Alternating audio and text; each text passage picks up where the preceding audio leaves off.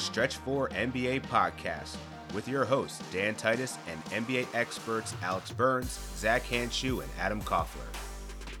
What's up, NBA fans? Dan Titus here, your host of the Stretch 4 NBA Podcast, bringing you the latest news and information from around the NBA, as well as some advice to help you manage your fantasy basketball teams.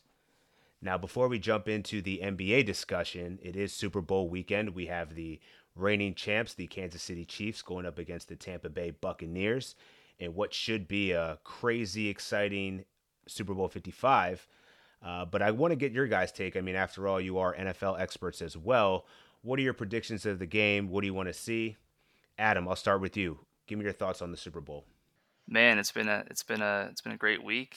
In terms of the Super Bowl, I'm rolling with the young goat, Patrick Mahomes, over the old goat, Tom Brady.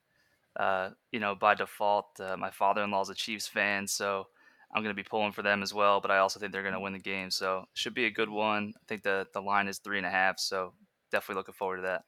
No, you're rolling with the young goat. I don't care about young goat, old goat. I'm rolling with the goat, Tom Brady, the Buccaneers.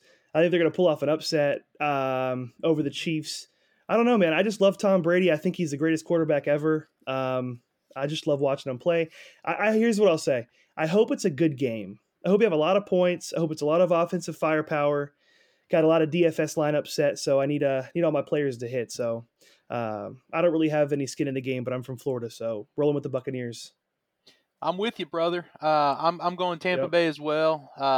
My brother-in-law has actually been a Buccaneers fan for quite a while, and recently got my 5-year-old son into him. So we got some family that's into him. We're going to be sitting here rooting for Tom Brady. I still think the Chiefs are going to win. Unfortunately, it's too much talent to overcome. I mean, it's ridiculous amount of talent. But I'm hoping for an offensive game and hoping for an upset, man. Definitely root for the Bucs. Yeah, I'm going to stick with Adam here. As an Eagles fan, I just can't stand Tom Brady, so I'm rocking with the young GOAT. Patty Mahomes, I hope it's a high-scoring affair. Really no allegiance here. I just want to see Tom Brady lose, whatever it takes. Just hope it's going to be a great game. Really looking forward to it, though. Let's get into our segment for this week.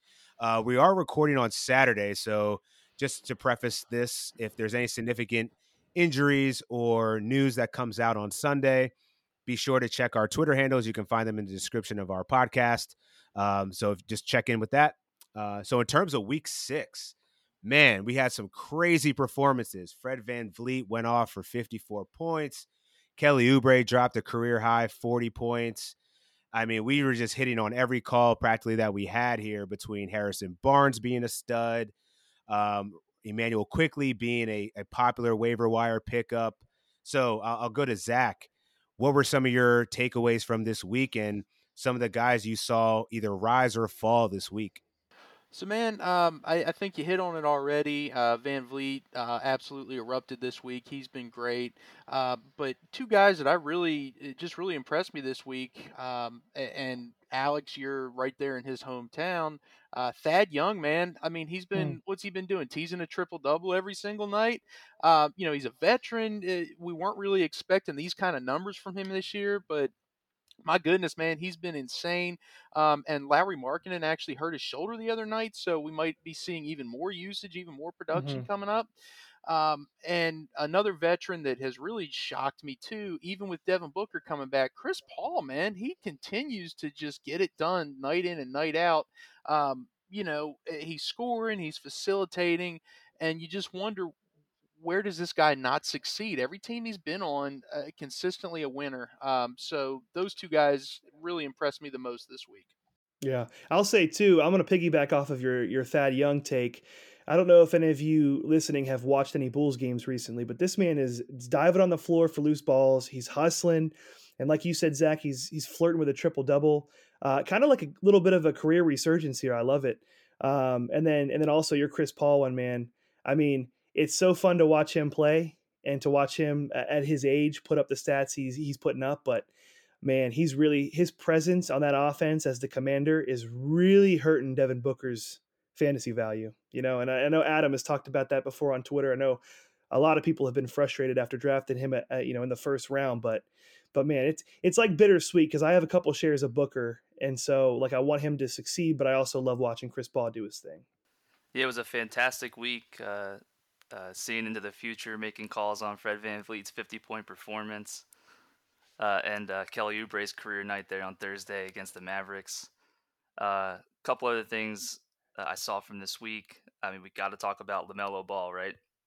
So Terry Rozier had was coming off an ankle injury. He got back into the lineup.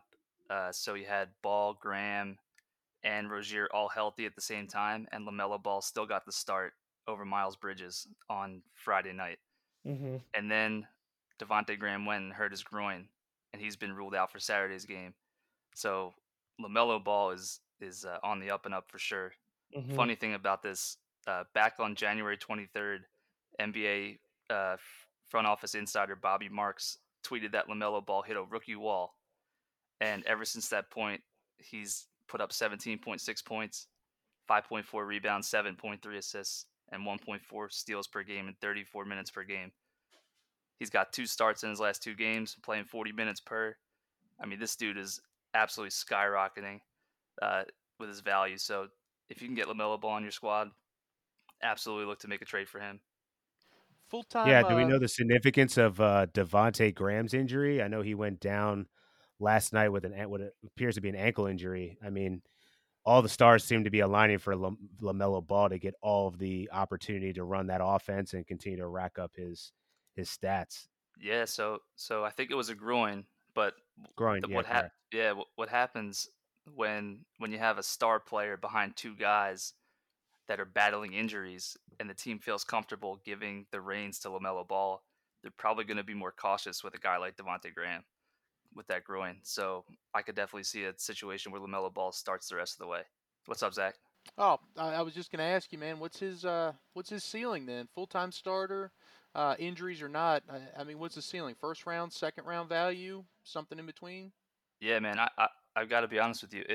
If I have Devin Booker and he has a game or two that's he lights it up, I'm putting Devin Booker for LaMelo Ball offer on the table.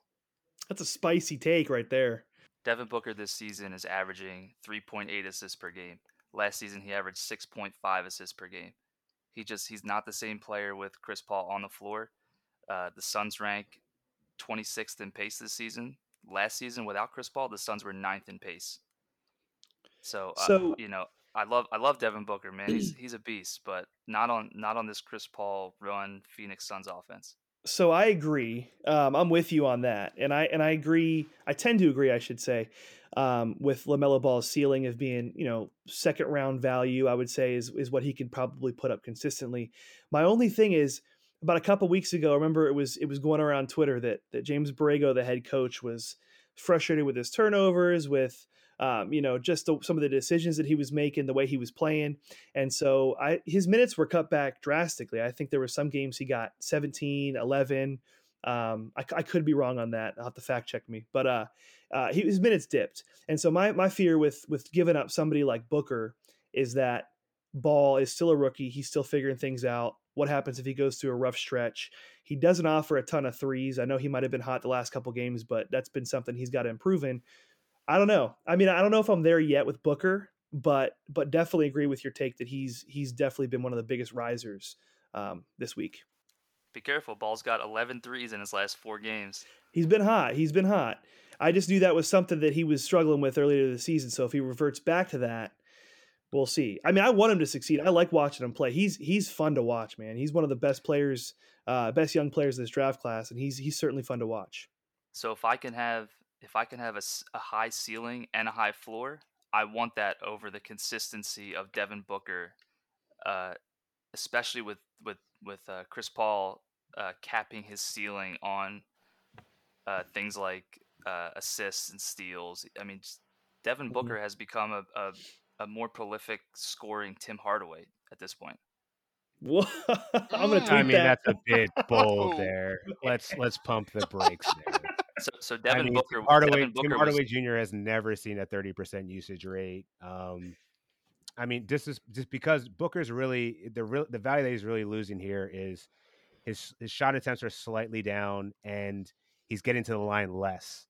and his assists are down. So, I just feel like he's gonna get out of that. Like I think a lot of this is just gelling with a new point guard who's ball dominant, who's taking a lot of the who's shouldering a lot of the load that he didn't have to in previous years.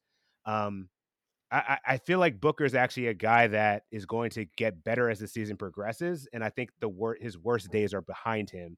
That being said, you know, comparing him to Tim Hardaway Jr., that's just blasphemy. That's spicy, man. Devin Booker's averaging 3.3 rebounds and 3.6 assists per game. Tim Hardaway does something very similar, but averages 6 points less per game. In fantasy, that's a pretty significant drop off there, but Right? yeah, Sometimes you have to separate fantasy and reality. Devin Booker helps the Phoenix Suns win. Tim Hardaway doesn't help the Dallas Mavericks win. But seriously, give me the ceiling of LaMelo Ball over, the floor of Devin Booker. Agreed. that's fair. Let's talk about De'Aaron Fox for a second. One of my favorite players to watch. I know for me personally, coming into draft season, he was high up or a little bit more, let's say, higher on my board than the consensus, because of how he played in the bubble this past summer. He was really balling. I think he was averaging 26 points a game, somewhere around that. And so the hope was that he would carry that over into the season. He got into a little bit of a rough start. Wouldn't say bust territory, but as of late, he's been tearing it up. He's averaging 29 and a half points, 8 assists, 1 steals per game over the last 4. He's been turning the ball over a lot, 5.2 turnovers over his last 4 games. But I think if you're a fantasy manager or someone who drafted De'Aaron Fox or even traded for him earlier in the season, you have to be happy with his production. Yeah, totally agree. And his minutes seem relatively safe. The last 2 games, he's played 38 and 40 minutes. The Kings play at a super high pace. Him and Tyrese Halliburton play together. It seems like the Kings, when it gets to the fourth quarter of a close game, they take Marvin Bagley out of the game. And they go with De'Aaron Fox and Tyrese Halliburton there to close it out. Mm-hmm. So I'm with you, man. Last 3 games, I mean, he's gone for 30, 38, and 26. The assists are 6, 12, and 11. Yeah, he's returning second round value at this point. I got a question while we're on the Kings real quick. What is your outlook, rest of season outlook, ceiling on Marvin Bagley? Because he's been very frustrating. As someone who has a lot of shares, I'm looking at him. He does not play 30 minutes a game. I mean, he's played 30 minutes a game twice, or I'd say 3 times, and I'd say the last 10 games. Rashawn Holmes is there, Whiteside's there, Nemanja Bjelica is there. I feel like this guy has all the upside in the world if he would just get consistent playing time. But I mean, look at his last 2 games: 22 minutes, 19 minutes. He's producing, okay value for the amount of playing time he's getting. But God, as an owner, I'm frustrated. Yeah, I think you have every right to be frustrated. It's interesting because the Kings are, I mean, no one would expect it, but they've won 5 of their last 6 games. And I think Adam was touching on the right thing here. I think it's been to the detriment of Marvin Bagley to a certain extent because they're running that guard lineup with Tyrese Halliburton getting significant minutes in crunch time. And, he's seen north of 30 minutes a game over his last 5. And so, you know, with Harrison Barnes also playing extremely well, Rashawn Holmes being the anchor in the center position, I don't know. Like, what's Bagley's skill set really fit within that roster construction? I don't know that Luke Walton is really enamored with Marvin Bagley. Like, this guy was demanding to be traded earlier in the season.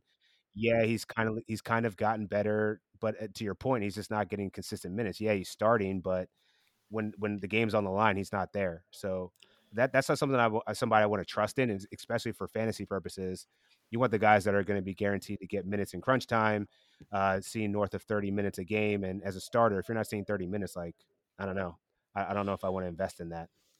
Totally agree. And we talk about Tom Thibodeau coach teams having guys that have a really safe minutes floor for the starters, like Julius Randle and RJ Barrett right now for the Knicks. Did you know that Harrison Barnes and Buddy Hield are both averaging career highs in minutes played this season per game? So if Luke Walton likes you and you're a starter and the game is close, he's going to play you, and he's got Good his point. guys that he likes down the stretch. So that's De'Aaron Fox, that's Harrison Barnes, that's Buddy Hield, that's Rashawn Holmes, and that's Tyrese Halliburton. And there's no room for Marvin Bagley in the fourth quarter. So I agree. I'm out on Bagley. He's averaging 25 minutes a game this season. So what are Yeah, you doing if you? Oh, go ahead, Zach. oh, sorry, man. I was just gonna piggyback on that again. I'm completely out on him too, man. No scoring upside because you already mentioned Fox, Halliburton, Heald, Holmes are taking that up. And for Bagley, I mean, he's a big guy that, I mean, not particularly good shooter, sub 50% for a big guy. You hate to see that. Plays no Hmm. defense at all, and he's horrible at the free throw line. So, I mean, what are you getting out of him? You're getting what, 12 and 8, something like that. I mean, that's not a guy that I want on my team. Yeah. So what are you doing if you were the manager that drafted Marvin Bagley, or in this case, I should say, added him off of waivers because I think he's owned in 50% of ESPN leagues, so people are dropping him. So if you're the Marvin Bagley fantasy owner, what are you doing? What's your next step with him? Get what I can and get out of the Marvin Bagley business. That's what I'm doing. Yeah, I'm just wondering what his trade value is right now. I mean, I'm with you there, Zach. Man, I'm getting out of the business. I was never in the business to begin with, so sorry, Alex. Should have warned It's you all right. about that one. But yeah, but I'm just curious what his trade market actually even is. I don't think it's to the point where you want to drop him for what you invested in him, but you know, there's going to be a point where the cut bait season is going to take place. I just don't know when that is. Hmm. Yeah. Hey guys, breaking news while we're on the pod. Jalen Brown has been ruled out for Sunday's game, so that's 24 hours in advance with the knee injury, the same knee injury he missed Friday night's game with.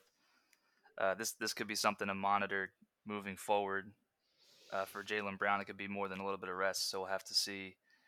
Jason Tatum went 34.7 rebounds, 4 steals, took 27 shots on Friday night. So Hmm. I mean, Jason Tatum's a guy who's going to be. I mean, he was drafted in the first round, but he's gonna put up some big games here in the near future. This just goes back to what we were harping on last week on last week's episode, and I know Dan, you were the one that brought this up. Is you need to go out and try and acquire Kemba Walker, as soon as possible. Mhm. Jason Tatum obviously is the top dog on that offense. Jalen Brown has been phenomenal, having a career year.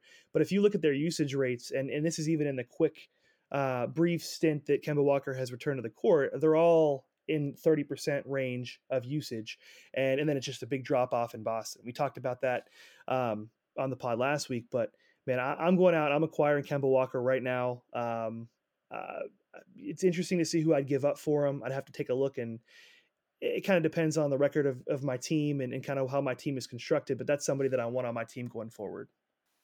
Yeah, and that might be an opportunity too. I mean, with Brown being out, Walker could have a good game or two, but you might want to wait until this week when maybe Walker has a bad shooting night or posts a dud, and right after that, Mm-hmm. maybe just try to lowball some offers because his rest of season value can only go up from here. I completely agree. Yeah, the only risk that he carries right now in my mind is just I haven't looked at the Celtics schedule, but he didn't play on a back end of a back to back a couple days ago. So I would just be cautious that he's probably going to take some games off. But with what Jalen Brown's had to endure for this season, I'm not surprised that he's getting a night off. He's been phenomenal, easily. Should be a starter for the All Star game this year if it takes place. It's going to be interesting to see what the value is for Kemba Walker because you could have if you were in the market for Kemba Walker just a week ago, the market was probably pretty good for you because he was just struggling from the field. He only went over 20 points once last week, and so if Jalen Brown or anybody else is going to miss any time, Marcus Smart's still not back in the lineup. This is a guy that's going to give you some consistency with assists and as well as some 3 pointers, as well as scoring at least 20 points a game when he's on. So I'm Mm-hmm. still in the buy category for this guy, and hopefully he can continue to shine the way that he has in years past. Speaking of buy candidates, I know this guy's name has been thrown around a lot as a potential buy low. John Morant, Mm, right? John here Morant we go. hasn't topped 30 minutes in any of his last 4 games. Uh, Memphis has played in some close games. It's a fast-paced team. You'd think Morant's numbers would be better than they are. I think part of the reason that Morant is not seeing over 30 minutes at this point is due to the very good play behind him at the guard position. All of Desmond Bain, Tyus Jones, and D'Anthony Melton have really all stepped up there for the Grizzlies. So those guys are all seeing 20 minutes per game. off the bench, and I think with Morant's injury history there, Mhm. it seems like the Grizzlies are wanting to, kind of, hold back a little bit on unleashing him and giving him 35 plus minutes a game. So, he might be a buy low, and like we talked about last time on our first episode of the pod, the Grizzlies are likely to have more games than other teams in the second half due to all the postponements with COVID. So he actually might be a good buy low. The minutes are starting to worry me a little bit, but yeah. So Zach, what do you think about that? I know we talked about that a little bit. Yeah, we talked about it a little bit before, but I honestly think the extra games at the end of the year probably work against Morant. Going back to your point of, they might be trying to limit him, or they might be trying to, maybe not shoulder so much of the load on him just because of the injury history and he's their superstar and that kind of thing. If Memphis starts bunching all these games together and more back to backs and that kind of thing to fit into the schedule, I mean, don't we think he might start resting some of those games? I mean, a bunch of those games, wear and tear, that kind of thing. I honestly think that might be kind of counterintuitive. What do you think? It's a good point because part of this minutes issue. I'm wondering, he did beat his 5 week timetable to recover from that high ankle sprain, which looked pretty nasty, and I'm Mhm. wondering if they're just slow playing this right now so that they can have him when it matters most. And to Adam's point earlier about the play of Tyus Jones and Desmond Bain and D'Anthony Melton, I don't think that there's a need to put stress on him right now. Now, the biggest question I have out of Memphis is, I think while he is a solid buy low, where's Jaren Jackson at? Mm. We haven't gotten a timetable update for that guy, and I know there's a lot of fantasy managers that are still holding on for dear life in their IL spots, but with COVID and all these late, you know, little nicked up injuries that people are getting, is there a point where you got to consider just trading Jaron Jackson now? I mean, what are you getting for him? I don't think it's worth, unless you're like top of the standings. Maybe that's your play. Maybe you get somebody that could to potentially help you later down the line. But like, if you're a struggling manager, mid to low standings, you can't afford a guy like that eating up your roster space. Adam, what are your thoughts there? Yeah. So I think there was some news that came out a week ago or so, or a week or so ago, that said Jaron Jackson was gonna need at least another month to ramp up his activity, and probably wasn't gonna play until beginning to mid March, when the NBA started its second half of the season. And then to Zach's point earlier, if the Grizzlies are playing a lot of games on back to backs, there's no way the Grizzlies are going to play Jaren Jackson all the back to backs. Right. Jaren Jackson was a guy I was fading, anyway going into the season with the injury, even if he kind of started to play right away. Last season I think he averaged about 16 points and 4 rebounds per game. He doesn't really do much. He's a big man at this point who shoots some threes. He He gives you blocks too. he gets a couple blocks. He's going to be a little tentative coming off the injury.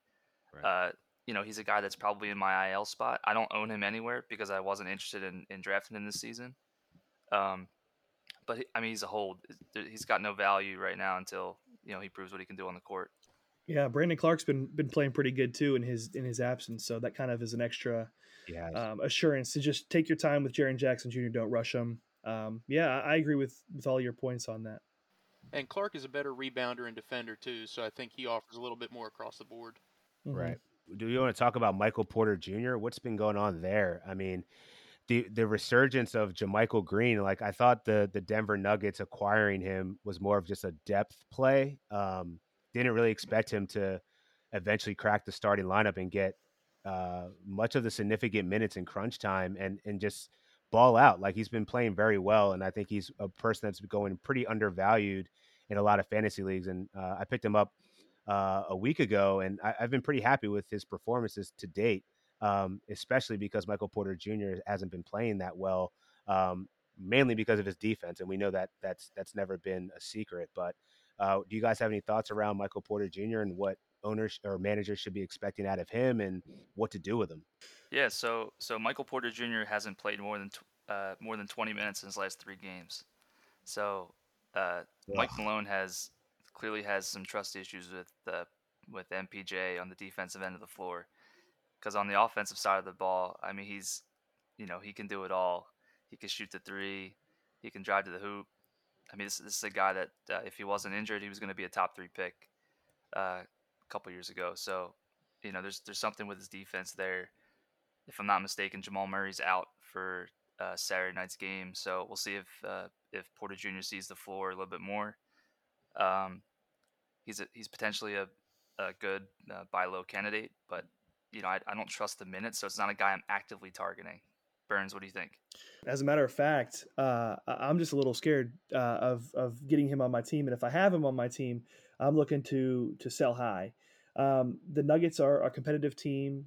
In all likelihood, they're going to make the playoffs, and I think their future is obviously wrapped around Michael Porter Jr., Nikola Jokic, and it's Jamal Murray. So obviously, JaMychal Green, he's going to be serviceable for them from a defensive standpoint and his ability to stretch the floor and knock down threes, but I don't think he's a part of their long term future. So the fact No. that the Nuggets weren't willing to include, I know there was some chatter about maybe acquiring James Harden earlier this summer, and they weren't willing to include Michael Porter Jr. in any of those talks. It just shows how much they value him. So as far as that goes, I don't think there's anything to worry about. To me, this is just like a coaching moment. I think he's tough on him. There's been reports that Mike Malone is tough on his players, and it works. He's a good coach. His teams are always good. So I think it's a teaching moment, a coaching moment. But unfortunately, those of us who have him in fantasy are reaping the consequences of him not topping 20 minutes in his last 3 games. So even when he is playing 25, 30 minutes a game, he's still the third option on the team. So it's like, who are you keeping on your roster to try? What are you expecting from him right now? Now, if Jamal Murray or Nikola Jokic, knock on wood, were to go down with a serious injury, then obviously you're looking at somebody who's going to see elite usage. He's going to put up points and stats, and he's going to be worth whatever you drafted him for. But right now, I'm looking for him to have a big game, and I'm selling high on Michael Porter Jr. His minutes are trending down, while JaMychal Green's are trending up. All right, you want to know who another guy I'm selling high on is?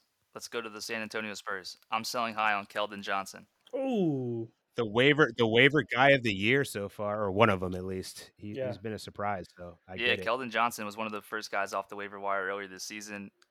He's been absolutely balling. What concerns me is Derek White's return to the court. So Derek White's been ramping up his minutes over the last 4 games, and subsequently Keldon Johnson's minutes have been down. So Keldon Johnson, in 2 of his 3 last games, he's only played 21 minutes. In those games, he's had 12 points and 6 points. He's taken 6 and 9 shots respectively in those games. I mean, he's a guy that before Derek White was back on the floor was averaging 13, 14 shots a night. So actually, subsequently, in that regard, I'm looking to buy Derek White. I think he's got a role in this offense. I think he turns into a starter here soon. He showed what he could do in the bubble last season, playing alongside DeJounte Murray. We talked about this last week on the pod. LaMarcus Aldridge, big time sell. Keldon Johnson for me also a sell, and I'm looking to acquire that young backcourt duo. I mean, DeJounte Murray, probably hard to acquire at this point. He's a threat for a triple double every night, but Derek White can probably be had on the cheap. So if I'm wanting to get into the Spurs game, I want Derek White, and I'm trying to sell Keldon Johnson as high as possible before White takes a lot of his minutes and a lot of his usage. Who are you looking to give up for Derek White, or who would you think is a player that fantasy managers should look for, or like equal to Derek White's value, someone to go after, or give up in exchange for Derek White, or I'll flip it around too, and who's a player they should target when trying to sell Keldon Johnson? That's a tough question. I thought about that a little bit. That's a tough one. So if I'm trying to sell Keldon Johnson, maybe I'm trying to acquire a guy like OG Anunoby, Mm-hmm. who has missed a few games here with an injury. Pascal Siakam's been balling in the last 4 games, so people might forget about OG a little bit. He should be back in the next couple days. He's a guy that's going to get you 14 points a game. I think he leads the league in steals potentially. That still might be Larry Nance Jr.'s crown. I think OG might be Oh, second in the league in steals per game. But he's a guy that I like with cemented minutes when he comes back. He's locked in for 35 plus due to his ability on the defensive end of the floor. So I'd shoot an offer out there to the OG Anunoby manager offering Keldon Johnson. Man, can we keep talking Raptors, please? I know we really. I know this is your guys' favorite team. So can we can More than the we Kings. that them and the Kings, right? And Adam's favorite Derek White. Other than that, though, Toronto Raptors, man, what are we doing with Boucher? Because I feel like we talked last week about getting rid of him. You know, his minutes have been inconsistent. It's another guy that huge potential, huge per 36 production, but obviously he's not coming anywhere close to 36 minutes, right? So big game last night, 17 and 9 with 2 blocks in 27 minutes. I'm selling, man. This is Mhm. the chance to get out of the Boucher business. Sell him right now. What do you guys think? Yeah, I learned a lot about when Nick Nurse takes Chris Boucher out of the game and when he puts him back in the game by watching the Raptors Nets game on Friday night. So Steve Nash takes DeAndre Jordan off the floor, and Nick Nurse subsequently 2 seconds later inserts Chris Boucher onto the floor, takes out Aaron Baines. So Chris Boucher is never going to be on the court at the same time a guy like DeAndre Jordan's on the floor. And I said this last week: if the Raptors are playing a team where the traditional big plays more than 30 minutes a game, Boucher's not playing more than 20 minutes in that game.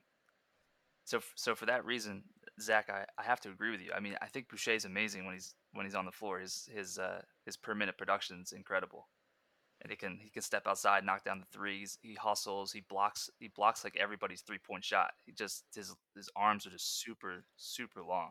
But yeah, he's a guy coming off a big game. I'm looking to sell him. Yeah, I totally agree. I think he's more of a DFS darling than a season long hold here. For much of the reasons that you guys outlined, I just don't like the minutes allocation. I think he's constantly going to be taken out when you play against traditional bigs, and unfortunately, this is the year of the big man, and there's plenty of them in the league. So I just don't think that there's a good place for him on in season long leagues that you want to rely on him. So I'm selling as well. Let me ask a question about Chris Boucher while we're on the topic. If I am 6-0, or if I'm 5-1, I think I can afford to hold on to him a little bit, maybe wait for a big game and then sell high. If I'm like 3-3, 2-4, and I need to string together some wins, would you necessarily be okay dropping him from one of the top waiver wire guys due to his No, inconsistent playing time? I'm selling Chris Boucher on a breakout performance. 'Cause I think he has value because once he had a stretch of 4 games where he went 20 and 10. Yeah. So somebody's going to want that, and that's going to likely happen again, especially as the Raptors play a set with the same team 2 games in a row. Maybe that team doesn't have a traditional big man. If they played the Nets like back to back, he'd play 27 plus minutes. I mean, he took a season high 14 shots on Friday night.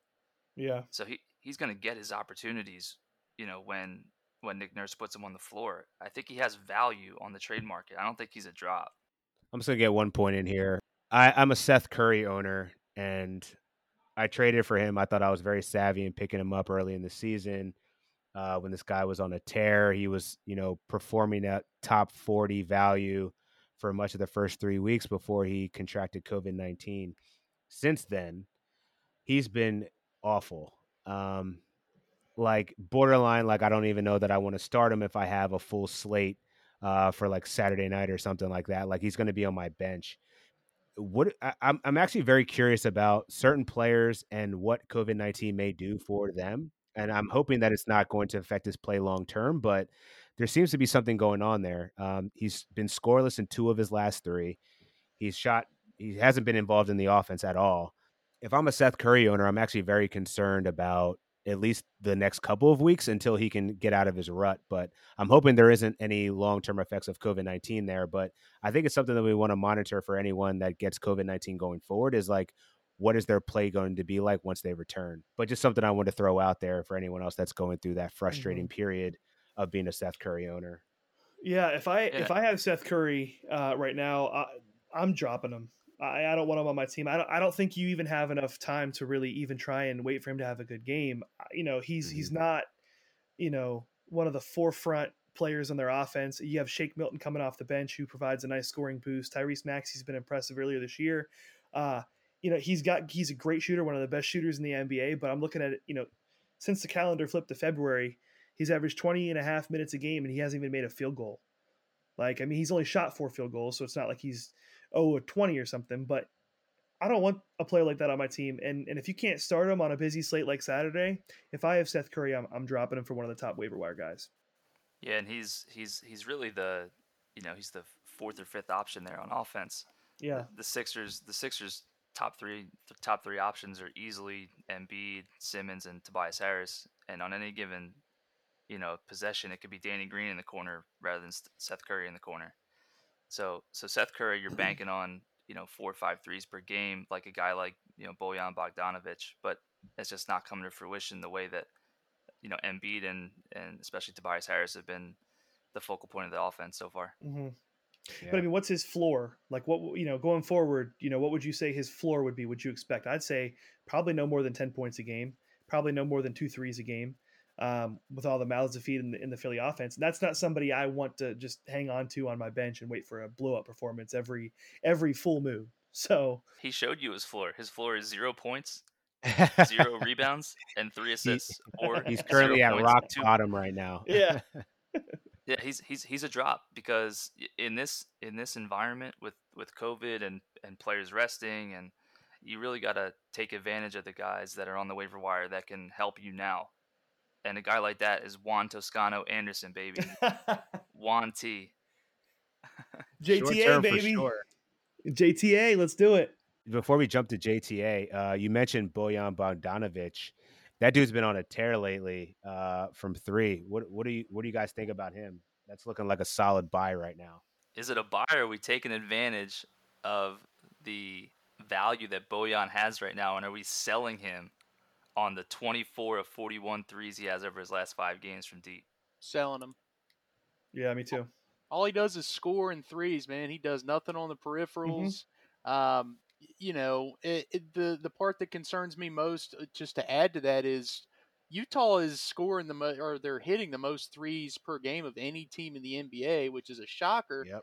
But as a 3-point specialist, his 3-point numbers are actually down from last year. I mean, it's fractional, but given the production of the team overall and the environment that he's playing in, you would expect those numbers to be well up. Um, so I'm selling him, Dan. I just can't get behind Bogdanovich. Agreed. Yeah, just like Seth Curry, there's a lot of other options on that Utah team between Donovan Mitchell, Mike Conley, Jordan Clarkson off the bench, obviously Rudy Gobert. So he's a guy that's just posting up in the corner. And to Zach's point, he really needs to hit all his threes to hit value. I mean, he's been taking a lot of them. He's been making a lot of them. Mm-hmm. Utah leads the league in threes per game this season. But I agree. I think he's a sell based on what he's done in the last 5 games. Yep, he's one bad shooting night away from posting a dud, offering you nothing. Unlike Seth Curry, Bogdanovich is not a drop, right? Mm-hmm. No. All right, so can we go back to Juan T and the Warriors? So Juan T Adam's is an got a man example of a crush. guy. This guy's taken full advantage of his opportunity with Eric Pascal, James Wiseman, and Kevin Looney, or Kevon Looney, I should say, all out of the lineup. So in his last game, he went 40 minutes, put up a 14, 8, and 5 line with some defensive stats. Until those guys come back, he's going to be a staple in the starting lineup. Steve Kerr loves this guy. Uh, I quote Steve Kerr on this: "I have known what Juan can do since last year. I just love his innate feel for the game, his toughness, his competitiveness. The guys on the team love Juan. He's a really high character human being, deserves every bit of success." And in that game that he had 40 minutes, he was a plus 26, led the team in plus minus. So I think he's a big part of the rotation if those guys are out. I think he might even take Kevon Looney's minutes when he comes back. I think Pascal's out of the rotation. He before he got hurt, he was seeing 10, 12 minutes a game. So I'm not sure he's even part of the rotation anymore. So I think Wanty is a guy that could definitely see minutes moving forward, even when some of those guys start to get healthy again. I'm definitely going to take the timestamp on this one because I think this gas is heavy right now. Dude, he's Juan Toscano Anderson. Like, there's a reason why he wasn't getting burned before all of their front court was decimated. I feel you totally in the short term. Like, unless Pascal's going to be out for a couple games, Kevon Looney's going to already be out, been ruled out for a couple games. This is a great short-term waiver wire ad and a great play in DFS. However, he is not taking Eric Pascal's role in the offense. He's like what, 6'8", maybe? Like he's I think very small. Like Pascal's 6'6". no. I'm talking about Juan T.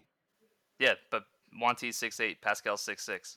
Yeah, I get you, but like you're saying he's going to be the center, he's going to be the front court. Like, no, he's not. He's not going to replace Kevon Looney when he's healthy. He's not replacing Eric Pascal, who's a solid bench contributor who has been playing very well off the bench, scoring double figures. I think it's just his moment in time. Like he's getting the opportunity, he's making the most of it. He's solid. Now we timestamp this, so you can check back with me in 3 weeks if he's still relevant and in the fantasy lineup. I'm wrong. You got it, Oracle Koffler, but I'm not believing in this long term. I think he's just taking advantage of the moment. I think I'm just really excited the night that I rostered him in DFS at $3,500 on DraftKings, when there was this huge discrepancy in price. On FanDuel, he was 4,900, and I think Zach still had him listed as a value.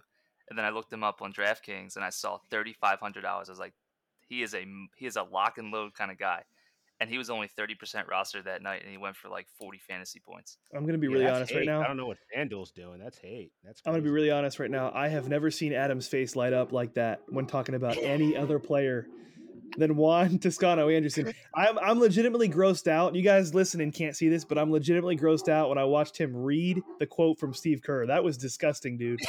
This is this is weird. I mean, I'm with you. He's good, but that's like my only thing I'm going to interject with JTA here. Can I just say something that maybe I shouldn't? Is it really is it really embarrassing that I get Shania Twain in my head every time we talk about Juan T? Because he's still the Juan. Oh God! And I can't get it out of my head, man. Wow, Shania Twain. I miss This her. show's going downhill, man. We just brought up Real Shania Twain on our podcast, dude, on our All right. buy low, sell high segment. Coming up on the stretch 3 next week. Yeah. Special guest Shania Twain. That's funny.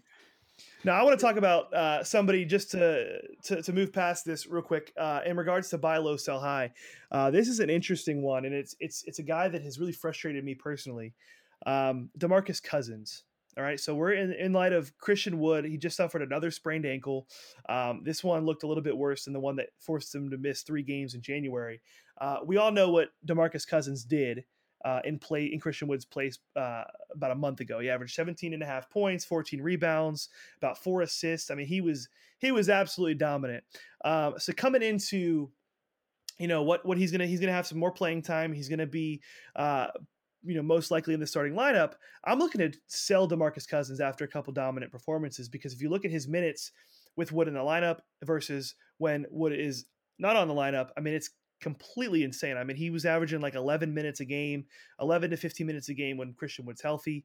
And then when Christian was out of the lineup, I think those 3 games he averaged 33 points a game, if I'm not mistaken. So it's frustrating, but this is a player that I'm watching really closely coming into week 7 to see how he is. And as soon as he has a couple of blow up games, I'm selling high on him because, I mean, look, what did they say? Christian Wood is week to week with an ankle injury. So you're going to get some value out of Cousins, but I mean, it's not like he's out for the season. And so pretty soon, he's going to go back to being on the waiver wire because he's not going to have too much playing time.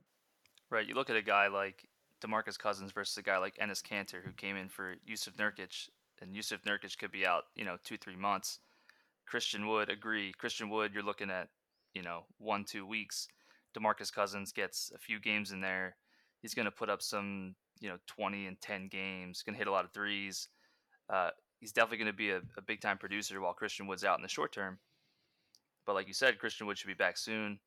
They don't like to. Steven Silas doesn't like to play Boogie with Christian Wood on the floor at the same time. So yeah, I agree. Has a couple nice games. Sell the man.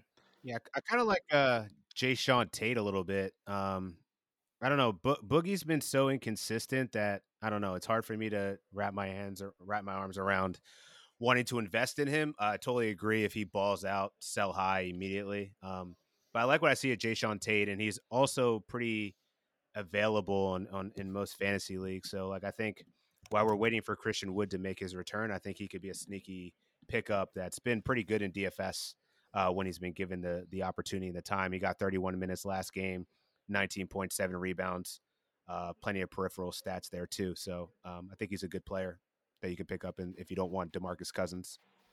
Yeah, and I think he's unlike Juan T, who we just talked about, but Boogie's gonna give you some elite numbers, man. I mean, this is a Mhm. dude that was I mean, he was an absolute monster when he was with the Kings, when he was with the Pelicans, and when given the minutes, like Adam said, he's gonna be a 20 and 10 guy. He's gonna put up some massive stat lines.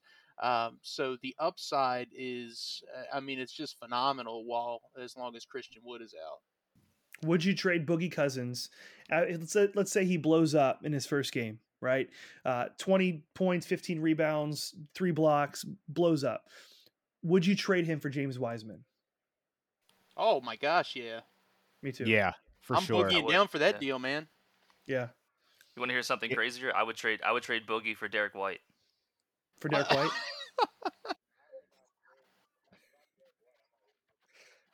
Boogie has no value when Christian Wood comes back. Derek Yeah, White's about to be a starter. yeah. No, I feel you, but I don't know the manager that's going to go for Derek White and Boogie. I think that's aiming a little high there. That might be like a LaMarcus Aldridge, just trade trash for trash. Or trade him for Juan Um, Toscano Anderson. yeah, there you go. That's what I'm saying. Sell that Adam's gonna high. fight me. I love Um, Juan T. I love Juan T. so switching gears, we're gonna introduce a new segment.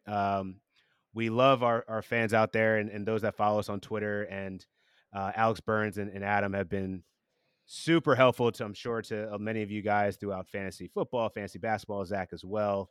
So we're gonna introduce a new segment called the Mailbag. So Alex, give us some of the questions you're getting on Twitter, and we'll see if we could do a quick rapid fire of see if we can get some answers to some of our Twitter followers out there. So we just talked about the Houston Rockets, so I'll skip that one for right now. This one I got on Twitter. It's from Jeffrey Cooperman, and it actually has to do with the Paul George injury that kind of came to light yesterday. So it says, in lieu of Paul George's injury, who is the best add if he's out for an extended period of time? Would you rather add Reggie Jackson, Marcus Morris, Luke Kennard, or Terrence Mann? What do y'all think? Give me Kennard. Hmm. So it's interesting because Reggie Jackson, if you look at the minutes when Paul George is out, Reggie Jackson is seeing a pretty big usage rate. I think it was a little bit uh, gassed up because of the recent stretch where Paul George and Kawhi Leonard both missed, and Reggie Jackson was running the show. But I'm going to agree with you, Dan. I think Luke Kennard is going to see the most minutes in that role. Terrence Mann, though, is sneaky. He produced some nice lines when Kawhi Leonard and Paul George were out a couple weeks ago. But this is different because Kawhi Leonard's in the lineup. So I think Luke Kennard, his ability to stretch the floor, hit threes, and also play defense, I think he's going to be the guy to add there. Yeah, so I'm gonna go a little off script there, and I'm actually gonna go with the guy Lou Williams. So Lou Williams wasn't having such a great season prior to Paul George being out Friday night.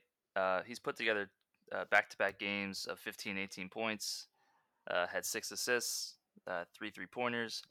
I mean, he's a guy. He's still going to come off the bench, but he's probably going to come into the game a little bit sooner with Paul George not there. I think he probably gets up more shots per game than Luke Kennard. He took 10 last night. He's a guy that's I think without Paul George in the lineup has a pretty safe floor. I think in crunch time the Clippers are more willing to ride with Lou Williams than they are Luke Kennard. So for that reason, I'm going to go with Lou Williams here. And I'm going Reggie, man. I don't have any faith in Lemon Pepper Lou. He's been kind of up and down this season.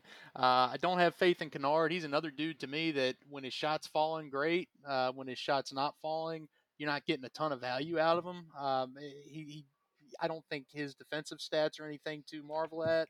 Um, Reggie Jackson is doing it all. He's averaging better than 4 assists and 5 rebounds over his last 7 games, all starts, almost 2 threes in that time, 10 points, and he has the potential for some blow ups. So I know Lemon Pepper Lou can have some big scoring games, but to me, if you're looking for consistency and all around production, it's got to be Reggie. Awesome. This one is from Fernando Flores on Twitter. Shout out to him. This is actually a trade question, and it's interesting because if any fantasy managers are listening to this or commissioners of leagues, this is a good one for you to kind of see how you can handle trades and injuries and that kind of stuff. So Fernando said, I traded Paul George on Thursday for De'Aaron Fox and Pascal Siakam, and the trade was accepted. Once news of Paul George's injury came out on Friday, the manager that agreed to take on PG is now trying to block the trade because of the news. Should they be able to do that? What do y'all think? Once accepted, the trade is done. You got to be a man of your word, and league should not allow this to happen. Any sort of waiting period. Once the trade's approved, players should swap over to your team immediately. I think the guy's salty that he got an injury, and also because he made a horrible deal. I mean, you're going to. I mean, seriously, man, you're going to give up Siakam and Fox just for PG? Yeah. That's crazy talk, man. What do you guys think? I totally agree with you, Zach. Nothing more to add. You're 100% right. Yeah, injuries are just a part of the game. We have no idea how long Paul George is going to be out. It could be 1 game, 2 games, 3 games. It could be the rest of the season. Most likely not. But yeah, you can't take a trade back just based off of an injury that just popped up. Yep. And if you do that, I agree with all you guys. But if you do that, you're just starting an unhealthy standard for your league and for other crazy, trades and stuff to get vetoed and all that stuff. You don't want that to happen. So I'm with you guys. All right. And so just before we depart, we're just going to give a few waiver wire ads that we all like for week 7. And I'll start off. I like Naz Reid. Karl-Anthony Towns is still not around, so get some nice source of rebounds and points. Rodney Hood playing pretty well for the Blazers. If Dame Lillard is going to be out, obviously no CJ McCollum. They're still down. I think he could give you be a legitimate source of some threes, some scoring as well. And then lastly, one of my guys, JaMychal Green. I think he's been contributing in a lot of different categories, giving you points, giving you rebounds, giving you steals, maybe a block here, as well as some good field goal percentage. So, Zach, who's your 3? So I have, I'm big on Derek Favors, man. 10% rostered. His per 36 minutes are 13 and 12 with 2.6 blocks. He's actually been playing some decent minutes and getting it done on a per minute basis. Even coming off the bench. We already talked about Cousins and Juan T. I also think you can look to Xavier Tillman and Gorgie Dang if you need some help. 12% rostered for some help there as far as big men. And a guy that I'm not picking up, just a waiver wire ad not to make, Malik Monk, another guy that we, Mm-hmm. kind of on the same line as scoring only. If he's not scoring, you're getting nothing from him. Yep. Cole Anthony for me, only 39% rostered in ESPN and Yahoo leagues. He's been a pretty good beneficiary of Aaron Gordon's injury. He's seen a 24% usage rate without Aaron Gordon in the lineup, and he is seeing 30 plus minutes in each of his last 8 games. So Cole Anthony is somebody I know he flirted with a double-double last night in the win. He's a big part of their offense. I'm surprised he was only 39% rostered because when Markel Fultz went down, I know a lot of people flocked to him. And then I'm going to say Jakob Peddle. It's the hardest name to pronounce, man. No, man, I thought it was Jakob Pertl. I guess how you say it. That's a tough one to say. 23.5% rostered in ESPN and Yahoo leagues. LaMarcus Aldridge, we've talked about him a lot on this show. Not healthy, can't stay healthy. He's got bad knees. When Pirtle is in the lineup, I mean, the dude produces. His per 36 numbers is incredible. And he had a monster game last night too, or maybe it was the night before. But Pirtle should be on your waiver wire. Like I said, 23.5% owned. Go grab him. He's going to be a league winner if Aldridge is out for an extended period of time. Yeah, so I'm gonna give you a couple guys here, a little under the radar. Like in Hamidou Diallo of the Oklahoma City Thunder, he scored double digits in his last 8 games. He actually dished out 10 assists the other night with Shai Gilgeous-Alexander out that game. Coaching staff really seems to like his play. He's a menace on the defensive end of the floor, so that could cement his minutes into the 30s as a starter moving forward.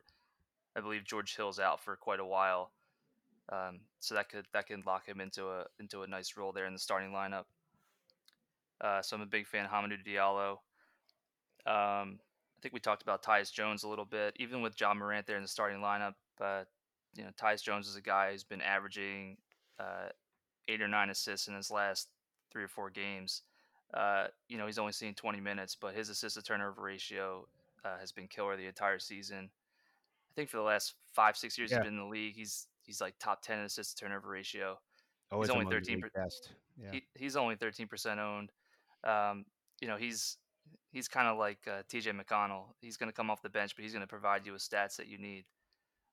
So those are two guys I'm looking at put on my team from the waiver wire. And there you have it. All right, everyone. We hope that you enjoy Super Bowl weekend. It's going to be fun.